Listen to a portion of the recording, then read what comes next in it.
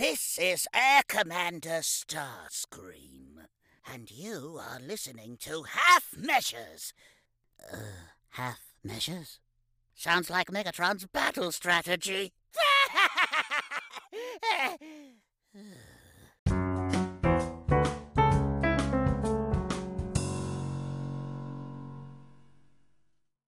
Tēnā koutou katoa, no mai, haere mai. Welcome in to another episode of Half Measures.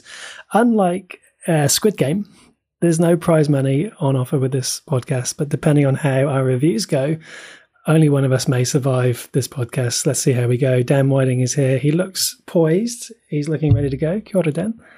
Kia ora, Paul. I've come in hot today to the podcast. Normally, I like to have a little bit of downtime before we start recording, but I've come straight from my day job into my primary job, the podcast, and I'm ready for action. I love the way you define it as the primary job. And it's interesting because you're coming in hot. I'm coming in mildly, I don't want to say triggered, but you know how the last couple of weeks I've said, everything I've watched has been great. And I feel like I've sort of jinxed myself because this week I'm not so sure. That's a little bit of a preview for how I'm coming in this week. Don't worry, Paul. I'm here to lift you up. Always with the balance. I can't wait till we get to The Walking Dead and you do that. I'm the wind beneath your wings. Okay. Well, Dan, on that note, why don't you tell us what have you been watching this week?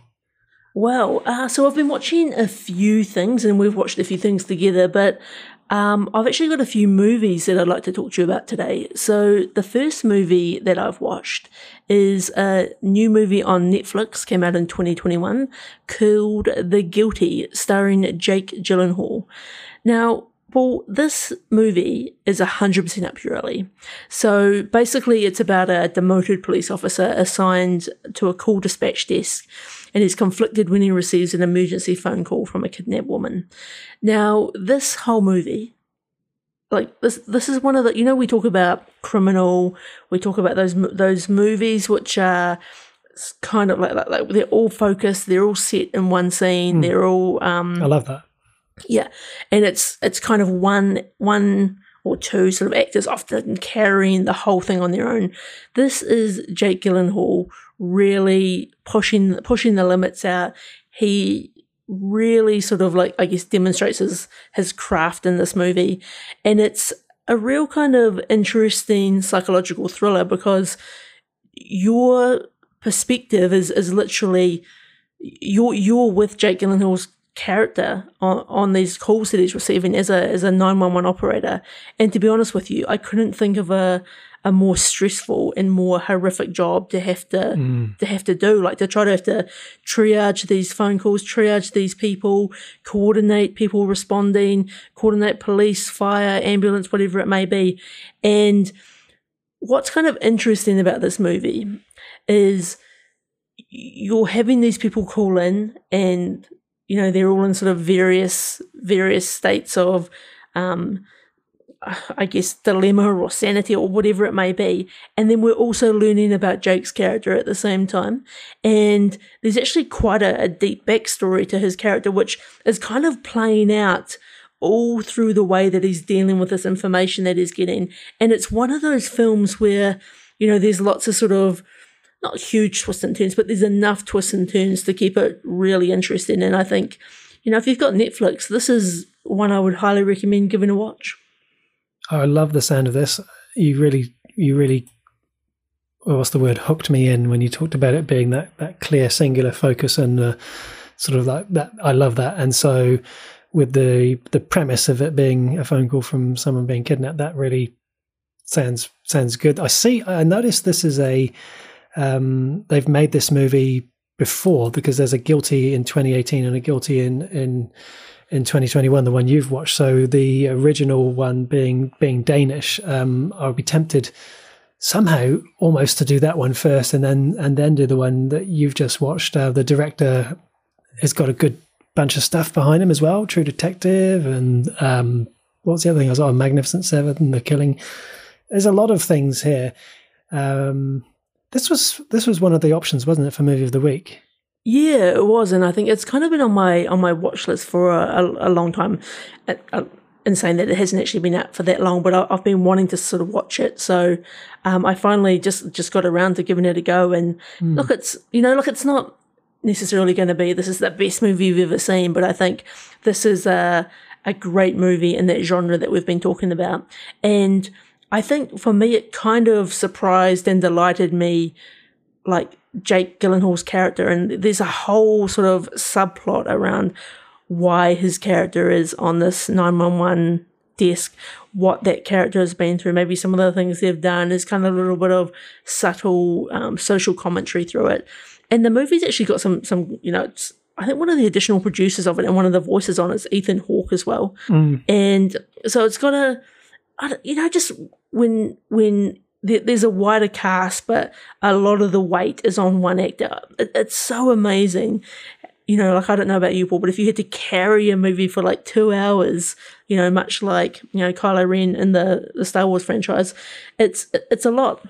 I see what you've done there. You've seen that I've obviously come in a little bit triggered, and you thought maybe I can get him going with that. I'm going to ignore that.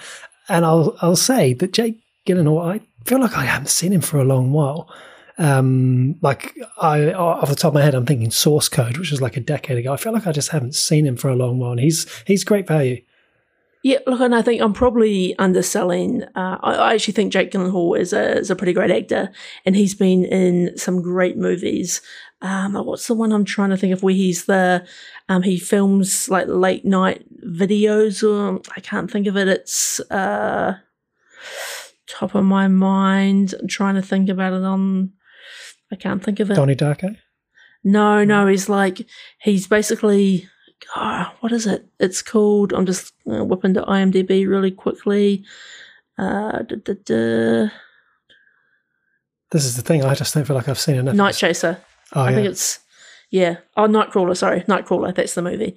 And he does some fantastic stuff in, Prisoners, End of Watch, Spider-Man. Like, he's done some great stuff, and I think the difference is that this he's pretty much on his own. So, look, if you've got Netflix, I highly recommend giving it a watch.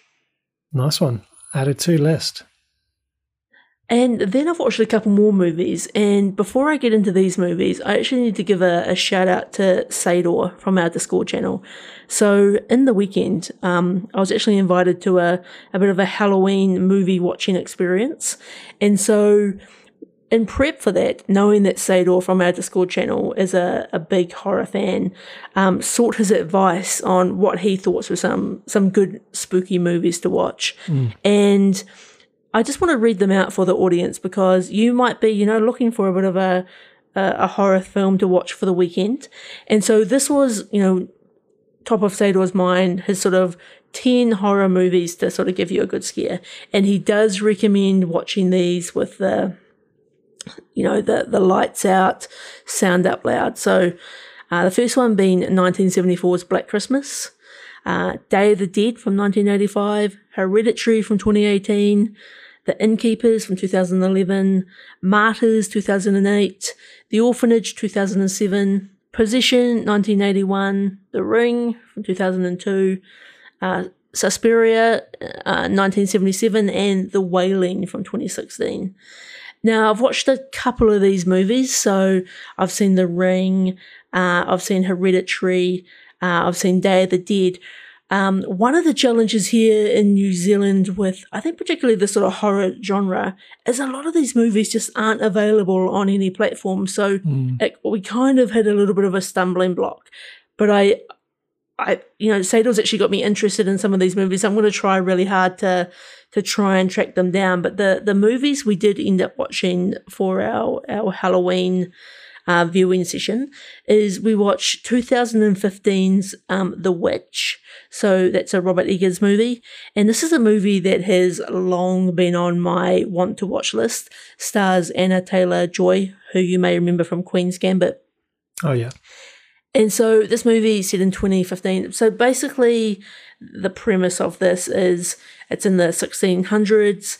There's a family that's kind of outcast from a colony, a community. And what happens is this sort of relatively small family of a husband, a wife, and sort of several kids, as a baby goes missing. And what kind of happens, I can see you're nodding your head already, kind of unsure about this, is there's sort of the suspicion of witchcraft at play.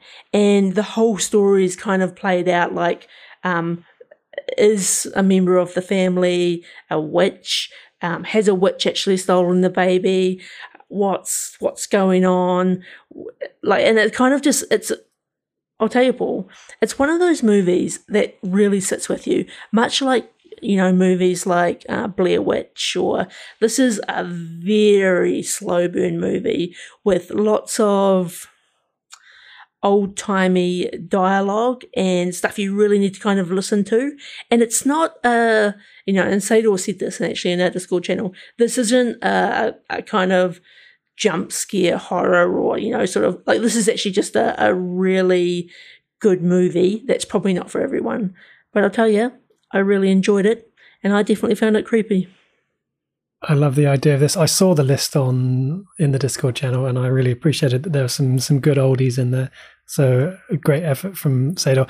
I also liked how he added about, lights off, sound up, because then, let's be honest here, quite often when you talk about watching movies like this, you need to make sure you're watching it in daylight and that the curtains are open. Did you succeed with the challenge? Okay, so if I was watching these movies alone, I would 100% be watching them in the daytime with the full sunshine. But this was with a group of other people and I had to play it cool. So it was definitely, lights out, it was dark, it was loud.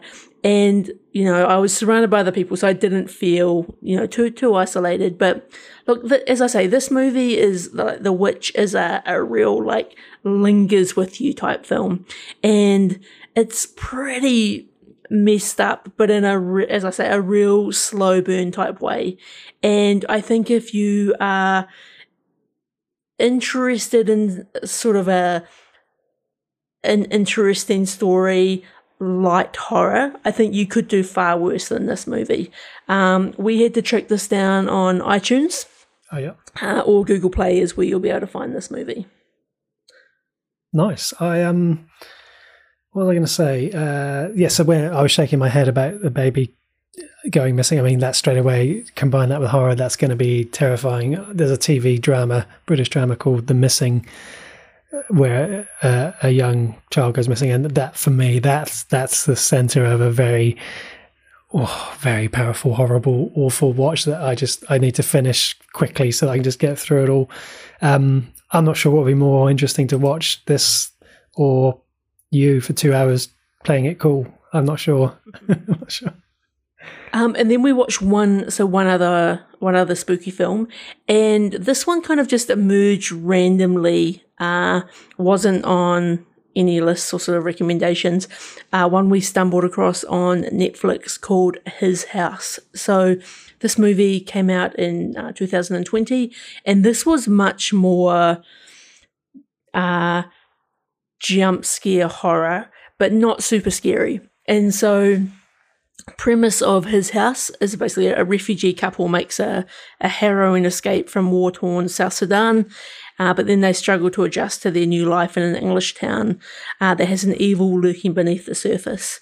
And what's interesting about this movie is it's like there's a horror component to it, but there's also a bit of a social message around it. So these refugees come into the UK and they basically get, if they go to a detention camp initially, if they get approved to stay, they basically get allocated some housing, and they get, and I think it was they get given $73 a week, and they're not allowed to basically, move to new accommodation. They're not allowed to get a job. They're not allowed to basically do anything.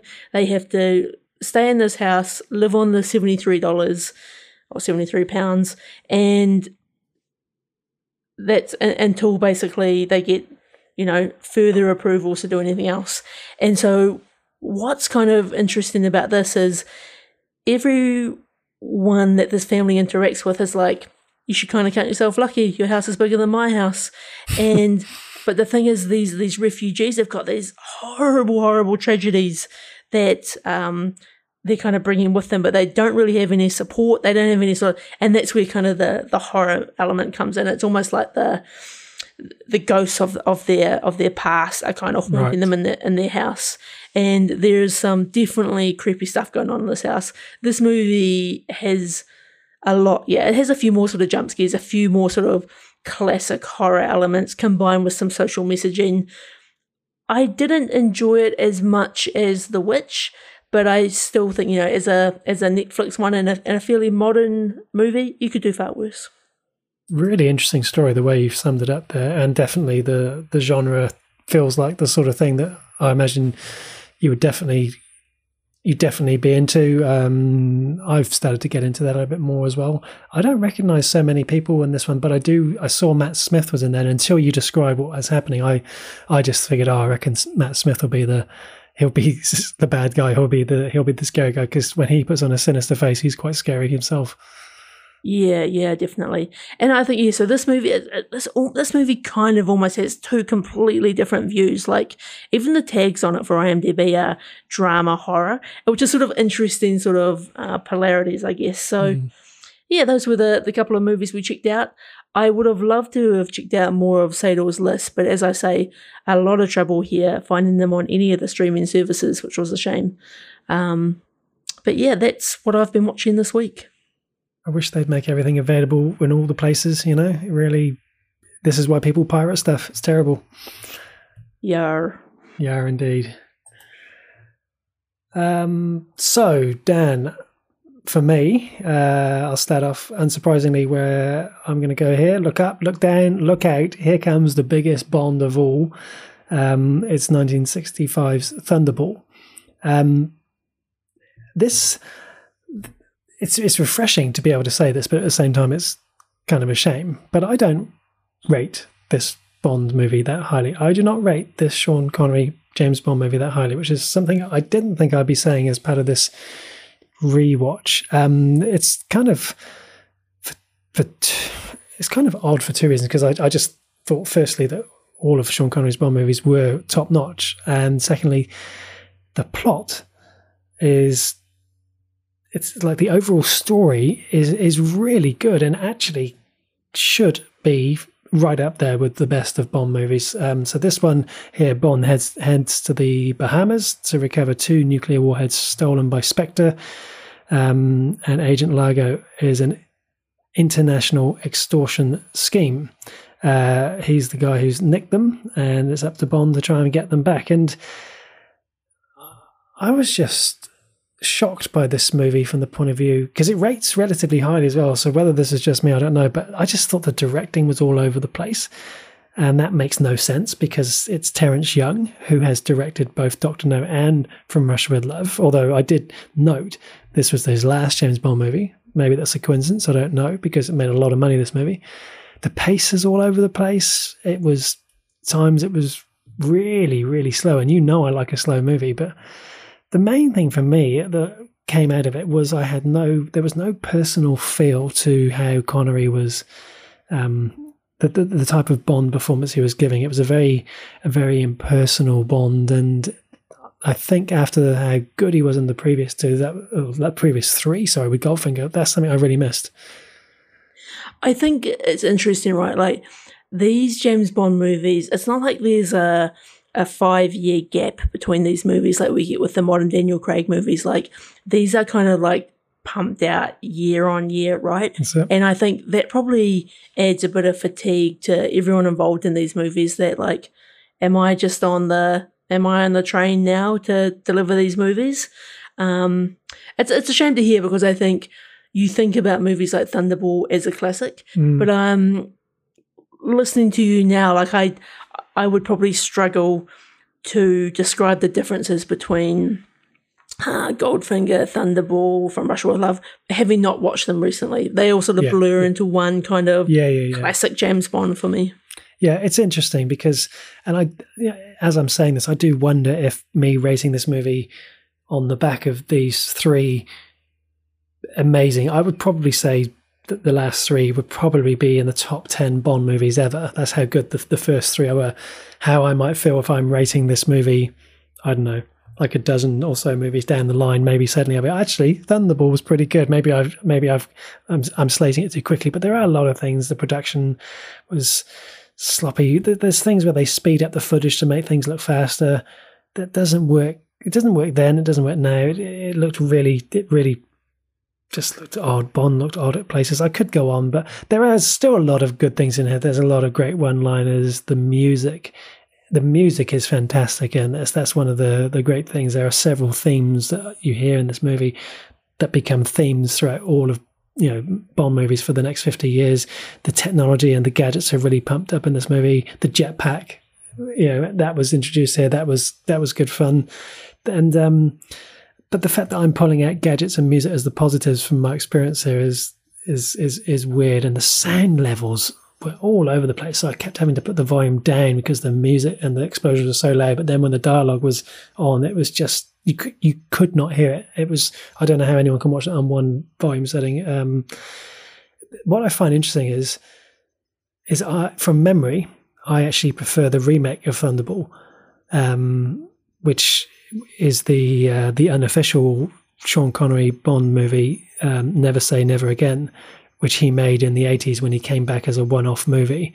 And I don't think that can be a good sign that my memory of Sean Connery doing a remake of this 20 years later as an older Bond can be a good thing. But yeah, there we go. That was Thunderball, and I guess it's probably, like I said, a little bit refreshing rather than me just coming in every week saying, these are the greatest, you've got to watch these movies, when everyone's seen them 20 times anyway. So that was Thunderball. The other thing I watched this week, Dan, recommendation from you and follow up to the first season that I'd already watched, was Black Summer Season 2.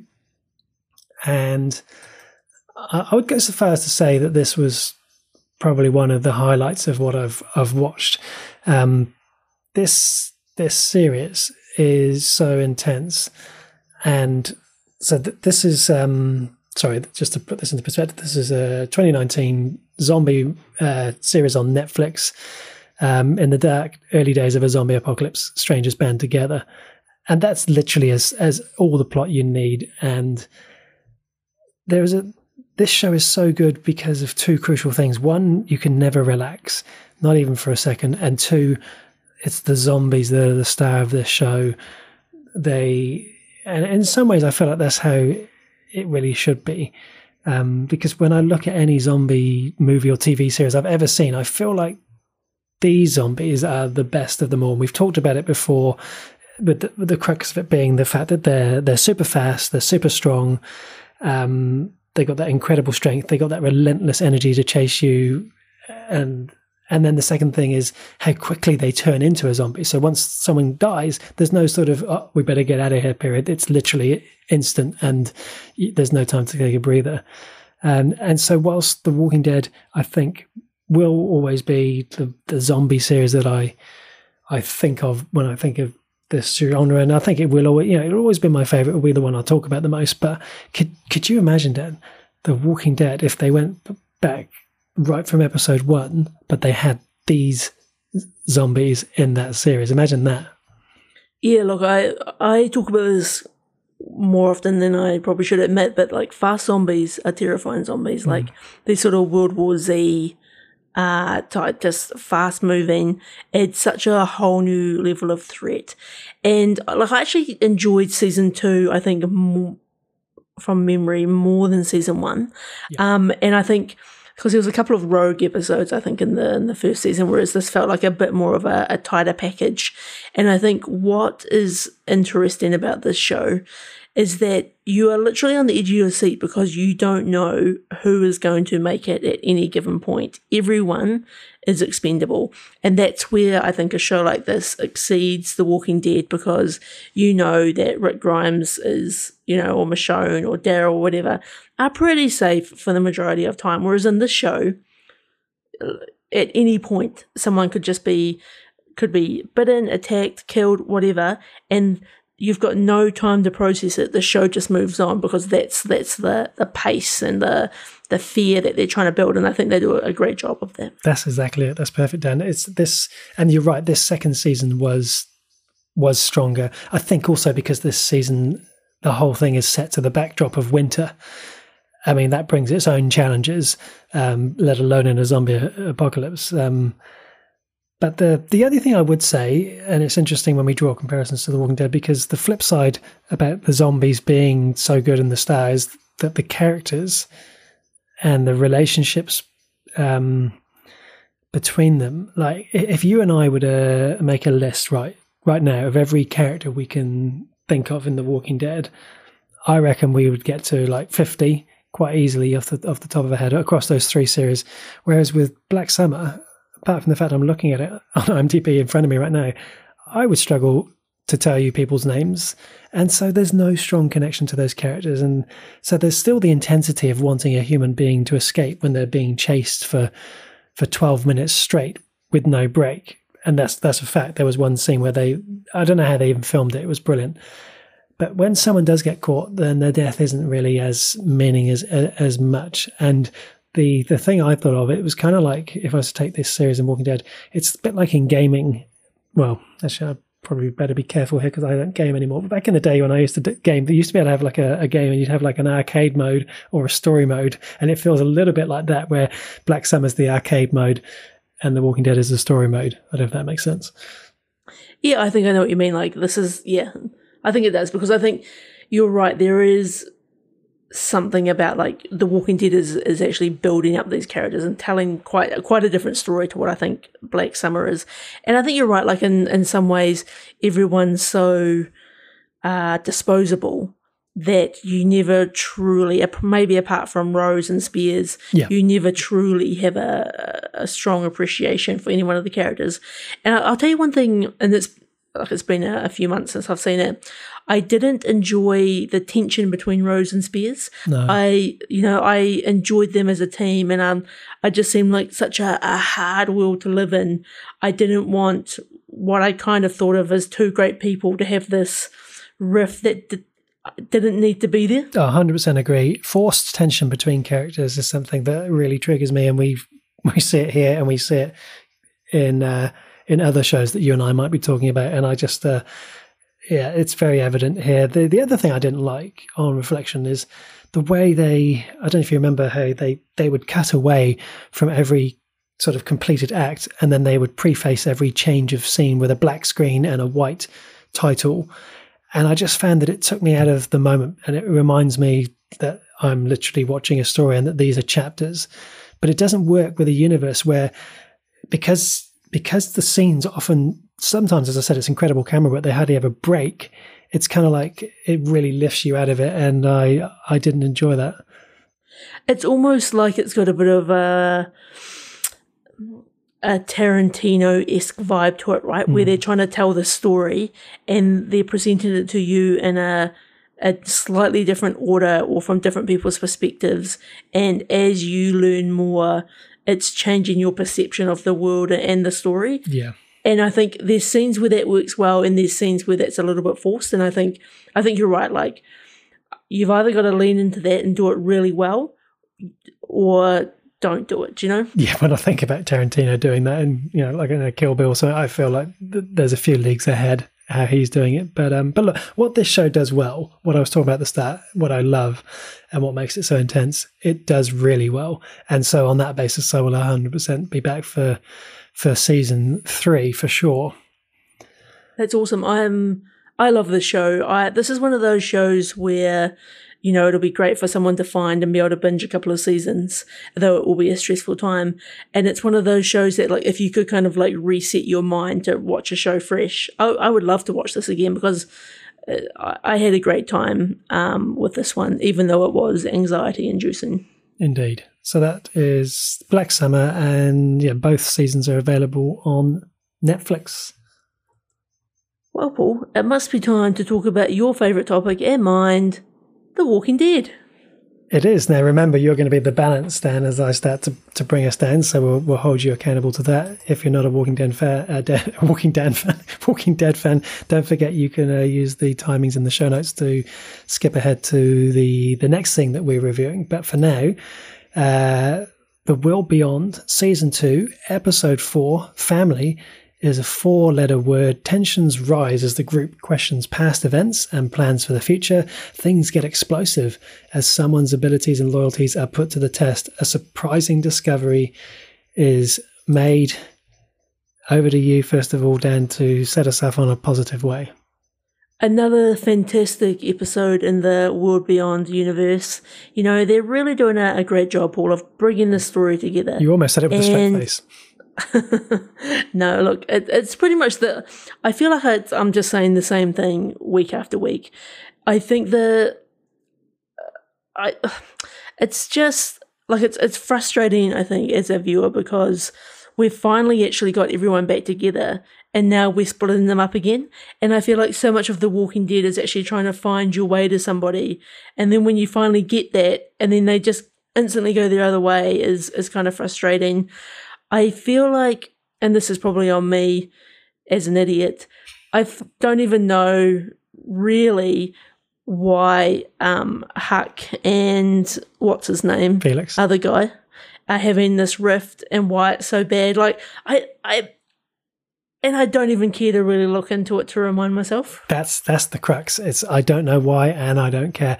And again, that comes into this whole, we know we've only got 6 episodes to go, and you're right. So we've got Iris and Hope finally back together, but and over the course of this episode, Hope decides for one reason or another this isn't for her, and she's on her way. So that's kind of a waste. And I kind of had visions of me with a red pen, just having a field day with the script. If I was there, just going, no, we don't need this. This is amateur hour. There was some positives in there. That was good to see Silas again, like Elton. I think he's a fascinating character. I love the dine or dash scene where they sort of conned him. I feel like he has the potential to be a hell of a baseball player. The way he was swinging that bat, his pass really started to come back to the forefront there. And I've said it before, it's not the characters.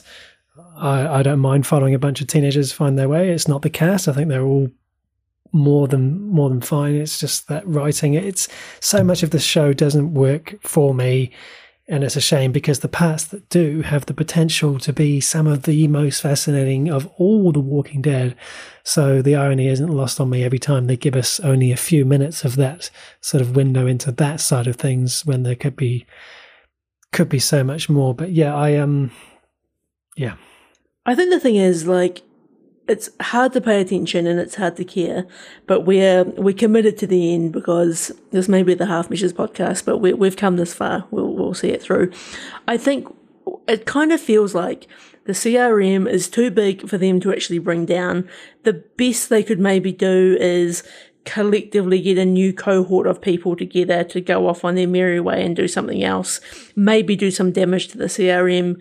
But I've just got this terrible feeling, Paul, like a great sort of disturbance in the force that we're just going to end at episode 10, season 2. And we've kind of just been on a bit of a journey and we've been for a bit of a jog around the block, but for no real reason. Like it's going to give us a bit of CRM intel, and like that may play out in one of these other Walking Dead universe shows, but did it really matter? I just don't know if it does. And to be honest, if there was actually several more seasons, I would almost be like, we've got to stop reviewing the show because it's just so hard to say anything different. It's interesting because if we knew we had 7 seasons ahead of us, I might be more patient, and because I'm wanting to learn about these characters. And I think I'll never forget the day that you told me on this podcast that there's only 2 seasons and that's it, because my whole view on this show in terms of what its expectations and what it had to deliver changed, because it became because other than shows that get cancelled, I can't think of many TV shows, and I'm sure there's going to be heaps of them now, but that actually say this is just going to be 2 seasons, and I think that's a big reason why I'm constantly here saying, oh yeah, the Civic Republic stuff is where it's interesting. They always, in the last 3 minutes of every episode, they sort of flash to Julie Ormond, and she's there, and there's something going on in the CRM, and oh, here we go, and then it's going to cut the credits and it's done. So, and like you said, it's got to tie it together. When are we going to get something that links us? When are we going to get something solid that links us to the Rick Grimes story? Whether it's one of the characters from the Garbage Pail People or whatever. This show has to do that, Dan. We've got 6 episodes for these guys to get their shit together. I guess I've got 2 thoughts. Have we verified this is only 2 seasons? Like, has that been double-checked? Fact-checked? Okay, good. Because I feel like we probably could have been sending people wrong. If this show doesn't end with Rick Grimes, I feel like that will be its only salvation, is for Rick to be like, you know, there's someone fighting walkers, he's covered in blood, he turns around and he's like, what? You know, like, if That's right. If it's not Rick, like there's got to be somebody that hooks us in and be like, damn, wow, we've got to find out more. Oh my God, this is all worth it. And I guess I just don't have the confidence, and I don't think that most of the viewers do either, because this is reviewing pretty averagely. Oh yeah. And so it's so crazy, isn't it? Because The Walking Dead is a big franchise, right? And The Walking Dead original is huge, right? It's brought in millions of dollars, millions of views, and you know, Fear's had a bit of a rocky journey, and they've finally sort of got that into, you know, often we say a better place than Walking Dead, but you know, and they've still got talk of these other Walking Dead series, and it's just like, it's so risky because you've got a good thing, but you're on the verge of just killing it completely. To anyone who listens to this but doesn't watch the show and just thinks that this is basically 2 angry old men, which is accurate, but just to put it into context, this show has had, on IMDb alone, has had 12,000 ratings, and out of 10 it's scoring 4.2. So I think our commentary is in line with a lot of other people's thoughts on this. If it finishes with Rick Grimes, that would be way more than I would expect, but that's ambitious. I like the thinking there, and yeah, 6 episodes to go. Let's ride it out, Dan, and let's move over, shall we? Should we move over to Fear the Walking Dead? Yeah, so this is episode 2 of Fear the Walking Dead, season 7. So this episode is Morgan, Grace, and Mo struggle to adapt to life on the submarine. A food shortage forces them to face the nuclear fallout outside the sub. Dan, I have 2 questions for you. Firstly, what's in the box? What's in the box, Dan? Secondly, what were the writers thinking with this whole Grace forcing a car crash because the tape deck is just too hard to figure out? This episode, I think in principle is a good idea, but what were they thinking with the horrific writing? And I can only feel so sorry for Karen David, who plays Grace, because she must have received that script and just been like, really? Can I not just hit the volume dial or the eject button? What were they thinking? This is an interesting one, right? Because I think you summed it up. In principle, this is an interesting episode. But I'll tell you, Paul, the amount of... This is really going to confirm my place as a terrible human. The baby crying in this episode killed me. I was like, I don't know if I can watch this. Like, if this baby doesn't stop crying, like, I felt myself just like so tense. Like, I just want the baby to stop crying. Like, it was annoying. Like, and like, I need to put context around this, that like obviously babies cry, but I guess as a viewer, it was just like, it was all I heard for so much of the episode was this crying baby, and it was like, I get it, but it's like, you're not, I don't know, it didn't do it, like, it was frustrating.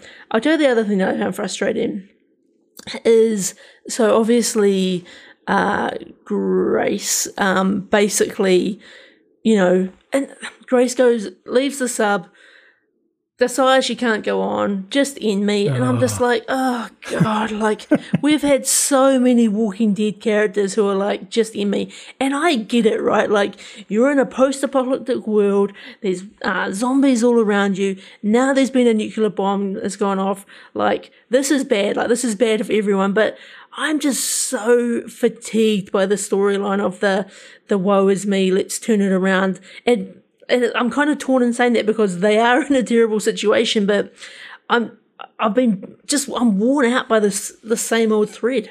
I know what you mean, and I feel so sorry in those scenarios for the person that they're with to have that, and that would have been leaving Morgan with the baby, and so it's hard to watch, especially after the fact that their plan, which was solid, to get into this car, which was was stripped down to be as light as possible, to get away, to drive away from the fallout where the whole nuclear zone, so they could actually live somewhere and hopefully be okay. They would have potentially made it if she hadn't have forced the car crash, and then she's just like, oh, I can't go on.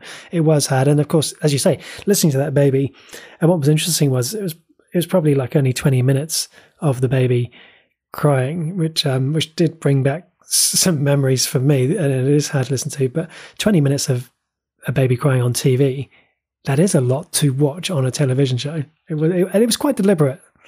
Oh yeah, it definitely was deliberate, and I think that there's a few other things that kind of threw me in this episode. So, and it's kind of the way they're treating the fallout, right? Like, so when people go outside, obviously they're at the submarine, so they've got like full protection gear on. But then Morgan's like got this, like, I've just whipped up a zombie escape vehicle. Like I've got like all these like things welded on and it's all go. He lifts up the boot and he's like, we can put the baby in the back and the baby will be breathing fresh oxygen. And it's like, I'm no scientist, Paul, but Yeah. I don't like my understanding of the way like a sort of nuclear fallout might work. If you're exposing a surface to anything, like there's a risk. That he's just like standing with the boot open. Like I'm like, whoa. I feel like there's got to be a bit more hazmat. And then like you've got people running around with just like, it kind of speaks to current day, but these kind of people that have been affected by the radiation, who have just got like a cloth mask over their face and they're fighting with people who've got actual masks on. I'd be taking their mask. I wouldn't be like, hey, take it back. I guess the damage is done, but anyway. And then the last thing that I would kind of sort of think is a slightly kind of frustrating part of this episode for me was kind of at the end when they finally go back to the sub, and then Strand's right-hand man is in the sub and he's kind of like, oh, you must be Grayson Morgan. And I feel like, why is this guy Howard, he seems to have just instantly got the position of 2IC when he was actually in charge to start with. Like, Strand came to his house and all of a sudden he's just out doing Strand's like dirty work. Like, how did this come to be? Like, I don't understand this dynamic. Yeah, I don't understand that either. Although I have to be honest, I'm glad that they've skipped forward to this dynamic, than rather than having to witness the power struggle that must have gone on or whatever in between seasons. So I've no interest in seeing how that happened. But you're right. How did that come to be? I just don't know. There was some positives in this episode. I like the idea of the look of the walkers who had been too close to the blast and how they looked different. I like the idea of was it Fred and Bea, the couple that they encounter, and it's a kind of a new dimension of seeing people in this universe now suffering from nuclear radiation, and sort of the Bea, she had no nose. That was pretty well done. There was some good things in there, and like we both sort of said at the start, if we had brought it all back to the simplicity of what the story was and just removed all of the ridiculousness, some of the crying at least, the crash situation, there was a potential for an episode here. And look, this Fear the Walking Dead started strong last week. We've had at least the last 2 seasons have been really good. After the first sort of 3 were at least middle of the road. So let's hope that this curve is going to continue to trend upward, and this is a minor blip, because I feel like it's a while since you and I have sat here and gone hard on the Fear the Walking Dead universe. I think it's been the other 2 which have been sort of taken to task, but this week everyone's getting it. Well, look, and I think this was still, compared to World Beyond, leagues ahead. And I think, I actually had a relatively good time watching this episode. I guess it just had its frustrations. And I think one of the things that I passively kind of wonder about is, when Fear first started, and Fear was kind of about the origin of the zombie outbreak, and I felt like it really leaned heavily into like how society is kind of reacting and how they're kind of dealing with it. And then all of a sudden it was like, bam, we're in it. Like we've gone past that. Like, don't worry about it. And I actually think this whole idea of a nuke going off is absolutely fascinating. And I hope that we don't just suddenly move to, it's gone. It's all gone a different direction. Look, the wind's gone north. It's okay, and we just kind of gloss over it. And there's a few kind of like manky looking walkers, but it's not really a major plot point again. Like I think they've got a good thing here. And I think, it's kind of interesting seeing how all of these characters are split up, and they are probably going to come together again, and they're going to need some mechanism to do that. But it's kind of, don't take your foot completely off this concept of what you've got, because it is a good thing. It's interesting you say that, Dan, about because firstly, you're right, it is a good thing they've done. I don't think they'll take their foot off the pedal there. I think the wind blowing it away, that no one would be buying that. So I think they're locked into this place until petrol is found, vehicles are found, cassette decks are understood, and we can drive in a straight line and actually get out of this. But what I was going to question you on, because when Diana and I watched it, we both sort of said, this is it. Like this gang isn't getting back together again, because there's been this event and now everyone's going in different directions. We haven't even seen half of the other cast. We don't know what's going on with Alicia, with June and John's dad. I have a theory that Padre might be Daniel.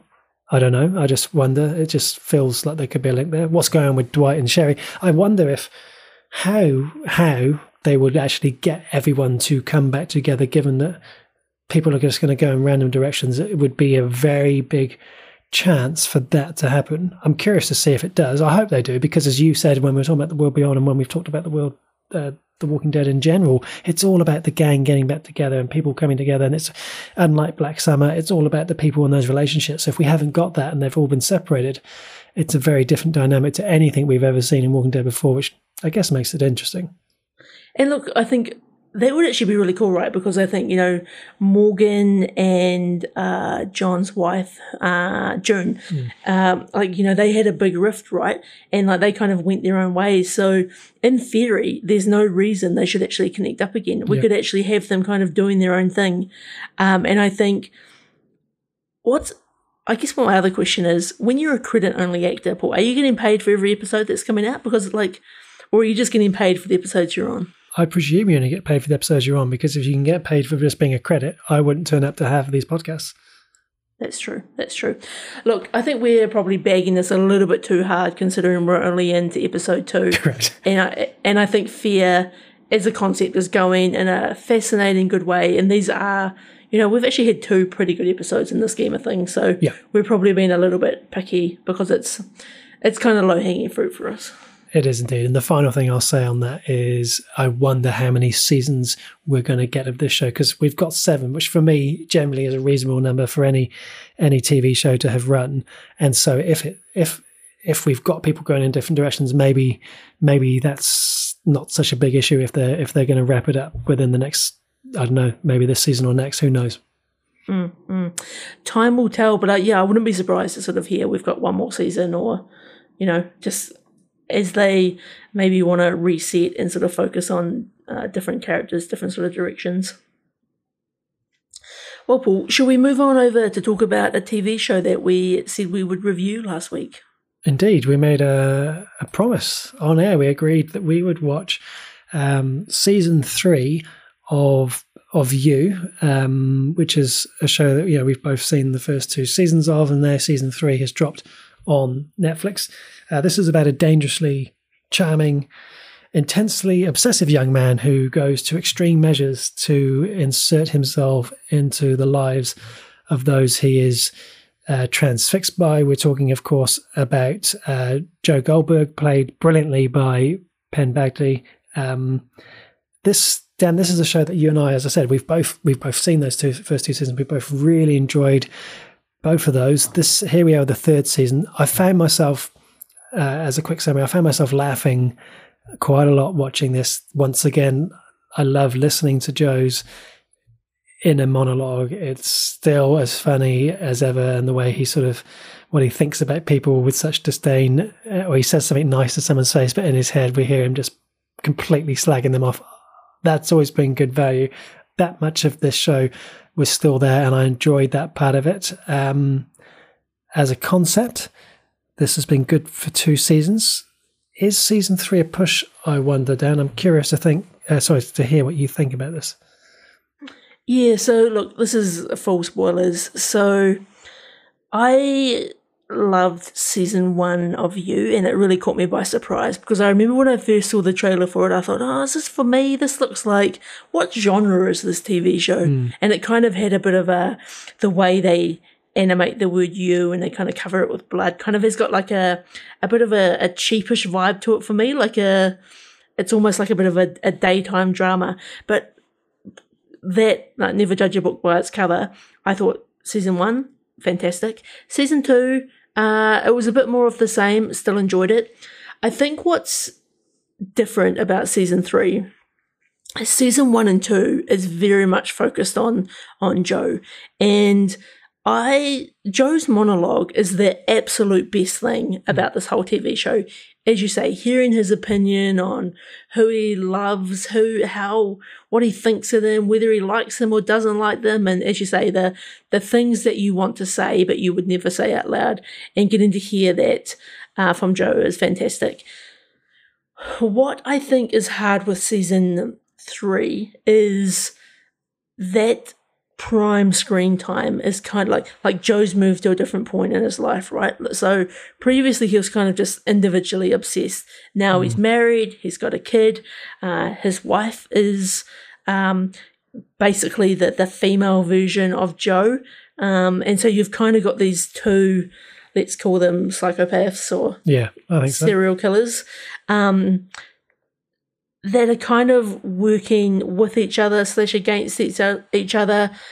And I think what I struggled with this season is there wasn't so in the previous seasons, I loved how Joe's just been full energy about a person, and I felt like I didn't have this in this season. It's a bit more all over the place. I felt like Joe was so quick to kind of change. Oh no, it's this person now, or actually that person's out, I'm on to this person, and I didn't feel as committed to the case as I previously was. And I think a good example for me is, so it starts off, really strong with Joe sort of having an instant kind of love interest who's not his wife, and then when she's taken out of the picture halfway through the season he switches to somebody else. But I didn't believe that he actually loved her. I just thought he was being a little bit crazy. I think you summed it up really well. It's the premise, it's good fun. Given that the premise is it's always about a new obsession, that works when we have someone in season 1, someone in season 2. But when, as you say, in season 3, we've got a new obsession, and then within the first episode, she's been killed, and then we're then moving into another one. It feels like a show that's done its dash for me in that respect. And like you, I don't think this is nearly as strong as the previous season, and certainly not as strong as that first one. I don't think anyone outside of the main 2 casts, so Joe and Love, I think Tati Gabrielle, who played the librarian, she was pretty good, but anyone outside of that I wasn't overly impressed with. Oh no, I tell a lie, the guy in the woods, the crazy heroic guy, he was hilarious, but everyone else was very, this is going to sound awful, but very B grade. Yeah, and I think this is sort of what this film kind of brings about, right? And I think Sherry, unfortunately, is a good example of this, where she's kind of the mummy blogger, social media, kind of I'm the popular person. It was kind of hard to kind of buy into those characters. And I think what this season could have benefited with is kind of rather than 10 episodes, maybe 8, and maybe, because these are hour-long episodes, like kind of crunch them down to maybe like 40 minutes an episode and actually get a bit tighter on the story, because I like Jo. I was on the fence about Love, but you're right when it almost became like she's killing so many people. It's just about a comedy. And it's almost like Jo having to clean up her messes kind of was kind of a eye roll, laugh, oh God, what's he going to do now? But overall, the general story it definitely didn't hook me as much as the first one. And I think sort of I struggled to binge this with the other seasons. Like the other ones were like a fantastic, like I'm going to watch 5 episodes a night and it's going to be done in 2 nights. This was kind of it was kind of hard work to get through it over a week. Yeah, that's right. And I think, you and I watch stuff and have decided to make a podcast to talk about it because we love doing that. And this was one of the few times where it actually, I wouldn't say it felt like work. I wouldn't say that, but it was like, I don't know if I want to keep watching this, but I'm going to, because I've sat it down, I'm going to review it with him. And it's kind of, that's where I feel like I'm at with this show. And I felt like they were reusing a lot of things that they'd done before, with the cage thing downstairs, how they're framing people, these over the top situations where no one can resist anyone. It kind of loses its credibility when just no one has any morals. It seems everyone is off cheating. There's I don't know. I think it's that's why I think the short and sweet is better than trying. We wouldn't want 7 seasons of this, right? That's what. Well, and I think this is what's interesting, right? So we've already had a confirmed renewal for season 4, and I actually, I enjoyed the first sort of episode or 2 of You. It was kind of like, oh, what way are we going now? Dragged a lot in the middle. And I actually really enjoyed the final 2 episodes of the show. And I think it actually does a good job of actually, let's put our foot down on the pedal. Let's kind of wrap some of these storylines up, and then let's really reset for season 4. And so season 3 is obviously so we've had individual Jo. We've got season 3 Jo and a marriage with a kid, and season 4 is going to obviously be about that. There's no longer a kid in the picture. There's no longer love in the picture. And so Jo's fled the country. And so it's a whole different, like I kind of feel like we're back to where we were at season 1, but I don't know, they're going to need to do something different to really kind of make it not just feel like season 1 and 2 again. Yeah. I think if, so there's a double-edged sword, as we like to say. It's good if we're going to be able to focus in on Jo, because that's the strength, with due respect. Like I said, I thought the actress playing Love, I thought she was great. But how do you then go about that without because I've already said, they're reusing a lot of things, and there's only so many ways he can follow someone or creep around their house and take little, keepsakes. And so They need to raise the bar. They need to change it up a little bit. And who am I kidding? We're probably going to be there for season 4, right? I'm definitely still in for season 4, and I think the last few episodes definitely did redeem the show a bit for me. And I think I'd kind of be interested in, because Jo's always been one step ahead of everybody the whole way throughout these shows. And I would actually kind of like to see a bit of a manhunt for him, like maybe underway, so that, let's actually have some real threats. And then, maybe mix that in with obviously his obsession and trying to, stay a step ahead of the law would kind of be a whole different twist on it. I love that. And I think this is a bit of a stretch, but bear with me. That rings, for me, very much reminiscent of the final of the 3rd Hannibal movie, where Hannibal is loose, the authorities know what he's about and that he's crazy, and so you've still got this dangerous person on the loose, but now we've also got he's been. I think that could work really well. I like that idea. So look, I think it's still worth a watch. I think where we've done ourselves a disservice, to be honest, Paul, is we've forced ourselves to watch it over a week. I think if we kind of gave ourselves 2 weeks to watch this show, kind of an episode a night, we probably would have had maybe a better time. Yeah. It was probably just too much of a same experience to try and cram 10 episodes in over a week. Yeah, and 10 hours. I mean, it is it's a lot, right? So interesting though. It's still interesting from the point of view that there's no other series out there that's quite like it. And my overwhelming feeling and memory of this remains that appeal of Joe's inner monologue, because that is always where the gold is. And so long as there's that and that's well written, I think it's always going to be good value. Yeah, look, you can check out You on Netflix. Awesome, Dan. Shall we skip on over to this week's movie of the week? So each week, Paul and I take turns looking at different movies of the week. This week, we have reviewed the 2020 film The Dry, starring Eric Bana. So this is a movie where Eric Bana plays a guy called Aaron Falk, who returns to his drought-stricken hometown to attend a tragic funeral. But his return opens a decades-old wound, the unsolved death of a teenage girl. What did you think, Paul? I enjoyed this more than I thought I might. I think on reflection, it was better than I expected it to be going in. I feel like I haven't seen too much with Eric Bana in it, and I don't know why that is. But every time I do see him, I think he's really, really good. I think he's really convincing. I think he's really easy to watch. I would say he's easily one of my all-time favorite Australian actors. And overall, I found this movie to be quite an easy watch. I think in terms of, we often talk about the runtime of movies.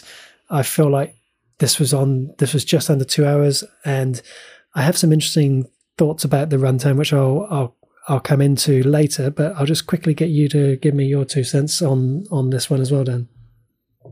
Well, I guess first of all, I'm going to come in with a hard flex, Paul. So we have a family relation to Eric Bana. I've talked to you about this before.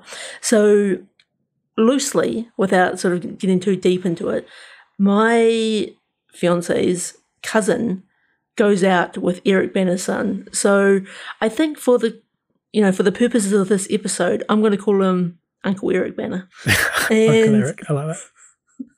Look, I've never met this cousin. I don't know. I don't know how far removed it is. But anyway, that's my claim to fame. I am a big fan of Eric Bana. I always have been. Like, I liked him in the Hulk. I liked him in Black Hawk Down. He was great in Star Trek. Like he's done some amazing things. And this, I think, is I enjoyed this movie. But I actually think I suffered a little bit because I've just tried to get 10 episodes of You done, and I felt like this movie, The Dry, was a bit dry for me. And I say that almost with Betty because I think this is a really good movie. I think it's a good story. I like the twists and turns. I think Eric Bana was fantastic in it, Uncle Eric. I wished I watched it in a bit more of a relaxed premise, and I think this is sometimes the challenge of actually having a weekly TV movie podcast, is we often, like, every time we've got a free moment, you're actually kind of like trying to get some content in, right, for the pod. And I think if I'd watched this under slightly different circumstances, I probably would have enjoyed it more, because I think this type of movie's up my alley, and I quite enjoy a bit of an Australian twist on these movies. Yeah. I appreciate you bringing to the fore the challenges of doing this podcast, because people it's so easy for people to listen to it. They don't see what goes on behind the scenes. But in all seriousness, I liken this to how I enjoyed the pacing of Let Him Go, the Kevin Costner, Diane Lane movie, in terms of that slower setting, a small town. I thought it really worked with that sort of Australian flavour. I felt I got really drawn in. And on that, and this is what I was talking about, the runtime, I felt like I could have even wanted to have learned even more and take even more time. And at the risk of, do a Dan Whiting special, why didn't we make this into like a mini-series? Maybe it could have been maybe a 4-hour mini-series, and actually let's really explore some of the deeper things that have gone on, because they do that, the flashbacks. I thought they did it really well. Flashbacks in movies, for me, are a dangerous thing, because it can be a hit or miss, and if you get it wrong, it can really ruin the whole experience of a movie. But this worked well. I believe that these kids were the adults. It was done convincingly. They didn't linger in the past for too long at a time. They kind of went there sort of often, but not for too long. And so there was a lot there to be explored. And so in that respect, I really enjoyed it. It was also good to see did you spot Mon Mothma? She was in there. She was Gretchen, so Mon Mothma from Rogue One and Revenge of the Sith. Although I'll tell you what, almost didn't bloody recognise her, mate. Not with that long hair and that accent. Yeah, look, I think I agree with everything you're saying. I think this would be a fantastic TV show. Like, as you say, sort of that 4 to 6, episodes, hour each. I think they could have just given a bit of additional depth to some of those characters, and potentially, I even wanted to see more of actually Eric Bana's sort of like police kind of career. Seemed kind of like fascinating, and he seemed like a real badass. And it seemed like there's more there for the telling. Yeah, no, definitely. And in terms of, like I said, I was really impressed by the director. I had a look. I hadn't seen anything they'd done before. I feel like this is a real feather in their cap. It's it needs to be in the context of the right time to watch it, so that I'm not selling this as a Saturday night popcorn, but it's kind of a rainy Sunday morning when there's nothing going on. Yeah, I think that's the thing, right? Like, this is it's not a Saturday night, let's get hyped. This is a bit more of a right time, right place movie. But I think if you strike it right, I think you're in for a great ride. And this movie is actually available here in New Zealand on a couple of different platforms. It's available on both Neon and Amazon Prime. Indeed it is. And it's been a while since we've had an Australian movie, and like you, I'm always curious to see what they put out. And the last few we've watched, I have been impressed. So, and if you're an Eric Bana fan, 100%, and Dan, I presume he's going to be on the pod soon with these family ties. Look, I don't know whether I'll be able to get Uncle Eric on. I have low expectations. Yeah, that's fair. That's fair. But you never know. You never know your luck. Shall we head on over to the news desk? Yeah, what's going on this week? All right, so a few things happening over here. So it looks like Dune, which is recently released in cinemas, has won the box office over the weekend. So they have made $40.1 million and has set a pandemic record for Warner Brothers. So that's great news for them. I hope that we get that movie soon over here in New Zealand. Yeah, I've heard a lot of positive things about it. I've heard a lot of people talking about it, and it's just a shame we haven't got it right now, because hate living in that spoiler zone. Indeed. It's one I definitely am very excited to dive into. A little bit of sad news. James Michael Tyler, who you may know as Gunther on Friends, has passed away. So Gunther passed away from prostate cancer, and so great loss. Lots of love coming for him from both the Friends cast and the wider acting community. So our thoughts with his family. Speaking of tragic and sad news, you actually brought this to my attention, Paul, but Alec Baldwin has been involved in a shooting. So a prop gun on his new movie Rust actually had a live ammunition in it and killed and injured some members of the crew. So still kind of early days in what might happen from this, but definitely one to watch this space. There's a whole bunch of questions, like not only is this sort of terrible that someone's lost their life at work, but is this the end for the movie? What will happen to Alec Baldwin? He potentially will face criminal charges for this. There's lots of things still to be explored there, but not great news. Horrible, yeah. On a more positive front, I don't know if this is positive actually, I'm a bit torn. Warner Brothers' Barbie movie is set to feature Ryan Gosling as Ken. This could be his best role since Drive. Could be. Look, I'm going to be honest. I could imagine them doing something quite fun with this movie, but I'm also kind of a little bit scared as well. But let's see. It's a big franchise, and they've got some big names behind it. So it's also going to be starring Margot Robbie as well. She's fantastic. Obviously, many of you will know her as Harley Quinn. Here's a bit of news for you, Paul, that will warm the cold cockles of your heart. Ooh. Vin Diesel has walked Paul Walker's daughter, Meadow, down the aisle at her wedding. Oh, okay, that is nice, isn't it?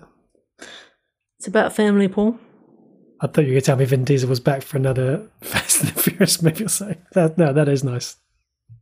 He's big.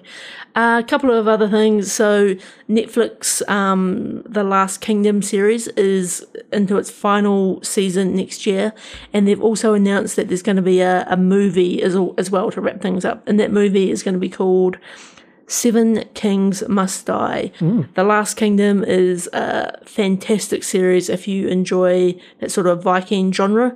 It took me a little bit to get into after watching Vikings. It kind of felt like a little bit of a cheaper version, but I actually think it really grows into its own. So highly recommended if you haven't watched that series yet. Cool. Final 2 bits of news. Hayden Christensen is also going to be in the Ahsoka series. You brought that to my attention. That's one of the news highlights of the week. Because there's so much talk about, what's he going to be in the Obi-Wan series? Is he going to be in the suit? Is it going to be all Vader? Is it going to be flashbacks as Anakin?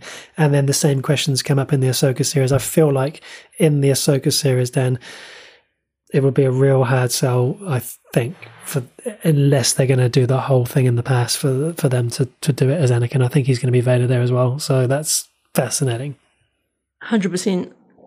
I think we're going to get some flashbacks. I think we're going to get some classic snips and Anakin scenes. I think it's going to be good. Final bit of news. Sopranos creators are in talks for an HBO Max prequel series. After the success of The Many Saints of Newark, it's reignited a bunch of interest in Sopranos. And I'm telling you, Paul, a lot of people are watching this show. I hear a lot of talk on the streets. I hear a lot of talk in my community, a lot of sit-downs. People are all over it. People want more Sopranos. I'm definitely in that camp. Sign me up. Let's do it. Well, you had the incident with the wheelie bin, and I presume Waste Management is the cover in your region for the local gangsters. So for you to be having these sit-downs, I take your word for it, Dan. I take your word for it. And that, Paul, is me. Anything on your end? Just a couple of things. So Succession has been renewed for a 4th season. This is a show that I need to probably get back into because I started in season 1 and never carried on with it, but it seems to be all the rage. It's getting all the ratings. It's getting everyone talking. So that's now coming back for a 4th season. And I only had one other thing because you covered off the other things I had on my list. The only other thing, and this is something I've been waiting to hear for ages, and I was like, am I the only person who ever Googles this news? And it's Happy Valley. And it's Happy Valley, 3rd and final season. It's coming. It will be shooting in West Yorkshire early next year, and it's going to be 6 episodes. And this, if you haven't watched Happy Valley, BBC police drama, it's one of the, I would put it top 10 in terms of UK police dramas. It's really strong. Sarah Lancashire is really, really good in this, and so she will be back for one more series in Happy Valley. So yeah, that's exciting. I'm excited, Paul. This is, as you say, this is a fantastic UK British police series. I was just thinking about Happy Valley the other day, and I thought to myself, I must Google to see what they're up to. You've delighted me. It's good, eh? People often come to me and say, oh, what's a good police? And it's always in the, like if I give them 10, it's always in that list. It's that good. I'll take us across then to our mailbag, and there's just a couple of things here. Firstly, we've got, firstly, a thank you to Jessica Lynn Verdi from Roddenberry Podcast and Heartbeats TV. We had her on the podcast a couple of weeks ago. She gave us a couple of shout outs this week across a few podcasts this week, which was really nice of her, and also congratulations to her for being handed the reins to host a brand new official Roddenberry podcast series, and this one is all about Seth MacFarlane's The Orville, which is pretty cool gig to score, so good on you. Our review of Squid Game last week, that got a fair bit of attention, unsurprisingly, given how popular it is. Our friend Claudia from Blue Table Talanoa podcast in Auckland said that she was so into it, she ended up binging the entire series in one night. But She also added that she does not encourage anyone else to do that, as it did not make for a productive day the next day. And given that that's 9 hours, you don't have to think about that for too long to think that someone might have been up till 3 a.m. So that was quite good. Bernadette from Wellington also watched it. She said it was a bit scary for her, and she got as far as red light, green light. And after all the things that happened at that point, and I won't talk about it for anyone who wants to stay spoiler free, she said she was out. And all she wanted to know was, in the end, who won. So we DM'd her the answer and gave her some of the trivia that you mentioned last week, Dan, about the old man, which was quite interesting to her. Paddy actually had to stop listening to our podcast because he was only halfway through Squid Game. Sounds like he was prioritising Doctor Who there, which I guess is acceptable. But he did mention he's impressed with it so far. Peak performance last week, Josh Brolin. We had a few contributors for that. We had Nat from Te Whanganui Atara gave us his 3-2-1, No Country for Old Men. Also went, I did this again. I didn't write it down. I only wrote down 2 out of the 3. What was the other one? This is bad. I should have this ready to go. Sorry, Dan. Apologies. So No Country for Old Men. And then the second one he had was Infinity War. There we go. I knew it was something. Great choice. And number 1 for him, Hell Caesar, which is one of those ones we've talked about before, which has just escaped my radar. I really want to get around to watching. We also have a certain Mr. Chalmers from Charlotte, USA, who gave us his 3-2-1 of Planet Terror. Good choice. The Goonies, obviously a great choice. And No Country for Old Men. So 3 great choices there. Added to this, Mr. Chalmers listens to the pod every week over in the what do they call it, in the Tar Heel state, and he says he's going to try and contribute to our peak performances more regularly. And we also know that he listens to this podcast often in the car with his wife. And so, hi, Michael's wife. Please, can you make sure he keeps his promise? Maybe a reminder on his calendar on a Monday morning. I don't know, something. We'd appreciate that so that we can get those peak performances coming in each week. And then finally, Penny or Paddy or whatever he's called from Time Travelling Team podcast, massive fan of Josh Brolin. It was a huge part of his childhood, he says, and he gave us 3-2-1 of Jimmy from Young Riders, Dan White in Milk, and Thanos was his number 1. Fair play to him. He also sent us the photo that Warwick Davis signed for him incorrectly that reads to Penny, which I really appreciated. That's the mailbag this week. That is very cool. I'm surprised to not hear any more love for Old Boy. I don't know, am I out of sync here, or have not enough people seen it? I think if you haven't seen it, this is another sort of wacky movie. Check it out. Absolutely. Well, Paul, it must be time for our peak performances. Indeed. So just like movie of the week, each week Dan and I take it in turns. We choose an actor, actress, a director, a producer, someone from Hollywood, someone from the industry, and we decide what is their peak performance. And this week, Dan, who have we got?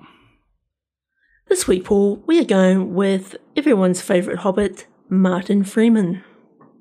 So would you like me to go first this week, or? Why not? Go for it. All right. So actually, Martin Freeman, I say this a lot, fantastic back catalogue, a lot of great movies, a lot of great TV shows, and it really was a bit of a tough call for me. But this week, for his runner-up, I'm actually going to go with the 2020 series Breeders. Paul, you and I were big fans of this TV show, season 1 and 2. You can watch that on Neon. I just think Martin's role as the angry dad is just fantastic. He says things which are not okay, and right. It's a TV show that's so funny, so sad, so serious, so real. He deserves all the credit for that show. But for my actual peak performance, I'm going to go with another TV show. I'm going to go with his role as Tim in The Office. So this is the BBC original Office, And this was my very first exposure to Martin Freeman, and I just loved his character in this show. It's everything that US Office Jim is kind of based on, this wit and this humor. And when I think of Martin Freeman, I think of Tim from The Office. And there's people that like fight. Is it US Office? Is it BBC? You know what? We can live in a world with both. They're both great. And I think just top work, Martin Freeman. But there's so many things I could give you a shout out for. In fact, I look forward to our mailbag next week, and I'm hoping a lot of our listeners cover off the additional movies and TV shows that I want to talk about. How about you, Paul? Where'd you end up? Yeah, it's like you. I think I say it a lot, but this was one of the hardest peak performances I've done for a while. It's right up there with some of the really tough ones, and the challenge for me is always to not talk about all the things. And I was really glad that you mentioned something that isn't on my list, but my honourable mention. Like you, I can't go past Tim from the 2001's The Office. He plays. I think it's just that simplicity of that run-of-the-mill bored office worker, most normal guy you could ever meet, and then he's got that great relationship with Lucy Davis as Dawn, and then of course with Gareth. It's just the best, and I will never tire of watching that show. And like you, it was the first thing I saw him in as well. And I will just quickly add, if you ever think of it, if you have the time, have a look on YouTube and just search for outtakes of Tim watching Keith try to eat a Scotch egg. I would almost go on the record and say it's almost funnier than the scene in the show itself. It's so good watching these outtakes that they just can't get the shot down. And of course, you've got Ricky Gervais laughing. I mean, it's impossible not to have a good time watching that. Peak performance though, Dan, I am going to go with his role in the 2010 to 2017 TV series Sherlock, where he played probably my favourite ever incarnation of Dr. Watson, and to put that into context, because we often talk about peak performance. When I think of X, I always think of, and I think that defines peak performance for me. And when I think of Martin Freeman, I think of him as Dr. Watson. This is a series that sits in my top 10 TV series of all time, and he's absolutely perfect in this, and they couldn't have cast anyone opposite Benedict any better. Benedict Cumberbatch quite rightly gets a lot of attention for his role as Sherlock, but it's Freeman's Watson that is such a massive reason that it works. He kind of plays that. He's kind of us, he's kind of the audience in terms of dealing with the infuriation of being with an absolute genius, and I absolutely love it. So yeah, The Office and Sherlock. I'm very glad that you brought up Sherlock. I so wanted to choose it, and I was just like, I'm so torn. So you've made great choices. There's so many other things in there that just it's unspeakable. Sorry, it's unforgivable for us not to talk about them, but we won't, because that's how the peak performance works, and we'll see if the mailbag brings us anything different. Indeed. So make sure you write in if you've got some different shout outs for us. Well, Paul, it probably just about brings us to the end of another episode of the Half Measures podcast. Does indeed. Thank you once again to everyone who's listened this week. Don't forget, you can get in touch with us at halfmeasurespodcast.com, on Facebook, Twitter, Instagram at halfmeasurespod. And look, have a great Halloween if you're out celebrating this weekend. Meanwhile, please stay away from my house. Don't ring my doorbell. I will be turning off the lights and pretending that no one's home, because that's just how sociable I am. And if you are looking for a spooky movie, strongly encourage you to go into our Discord channel, check out some of Sador's recommendations. I think there's some good ones in there. But also a special shout out to our Patreon producers, which are Samara King, Trisha Brady, Diana Kanawa, and Linda Tavner. If you would like to become a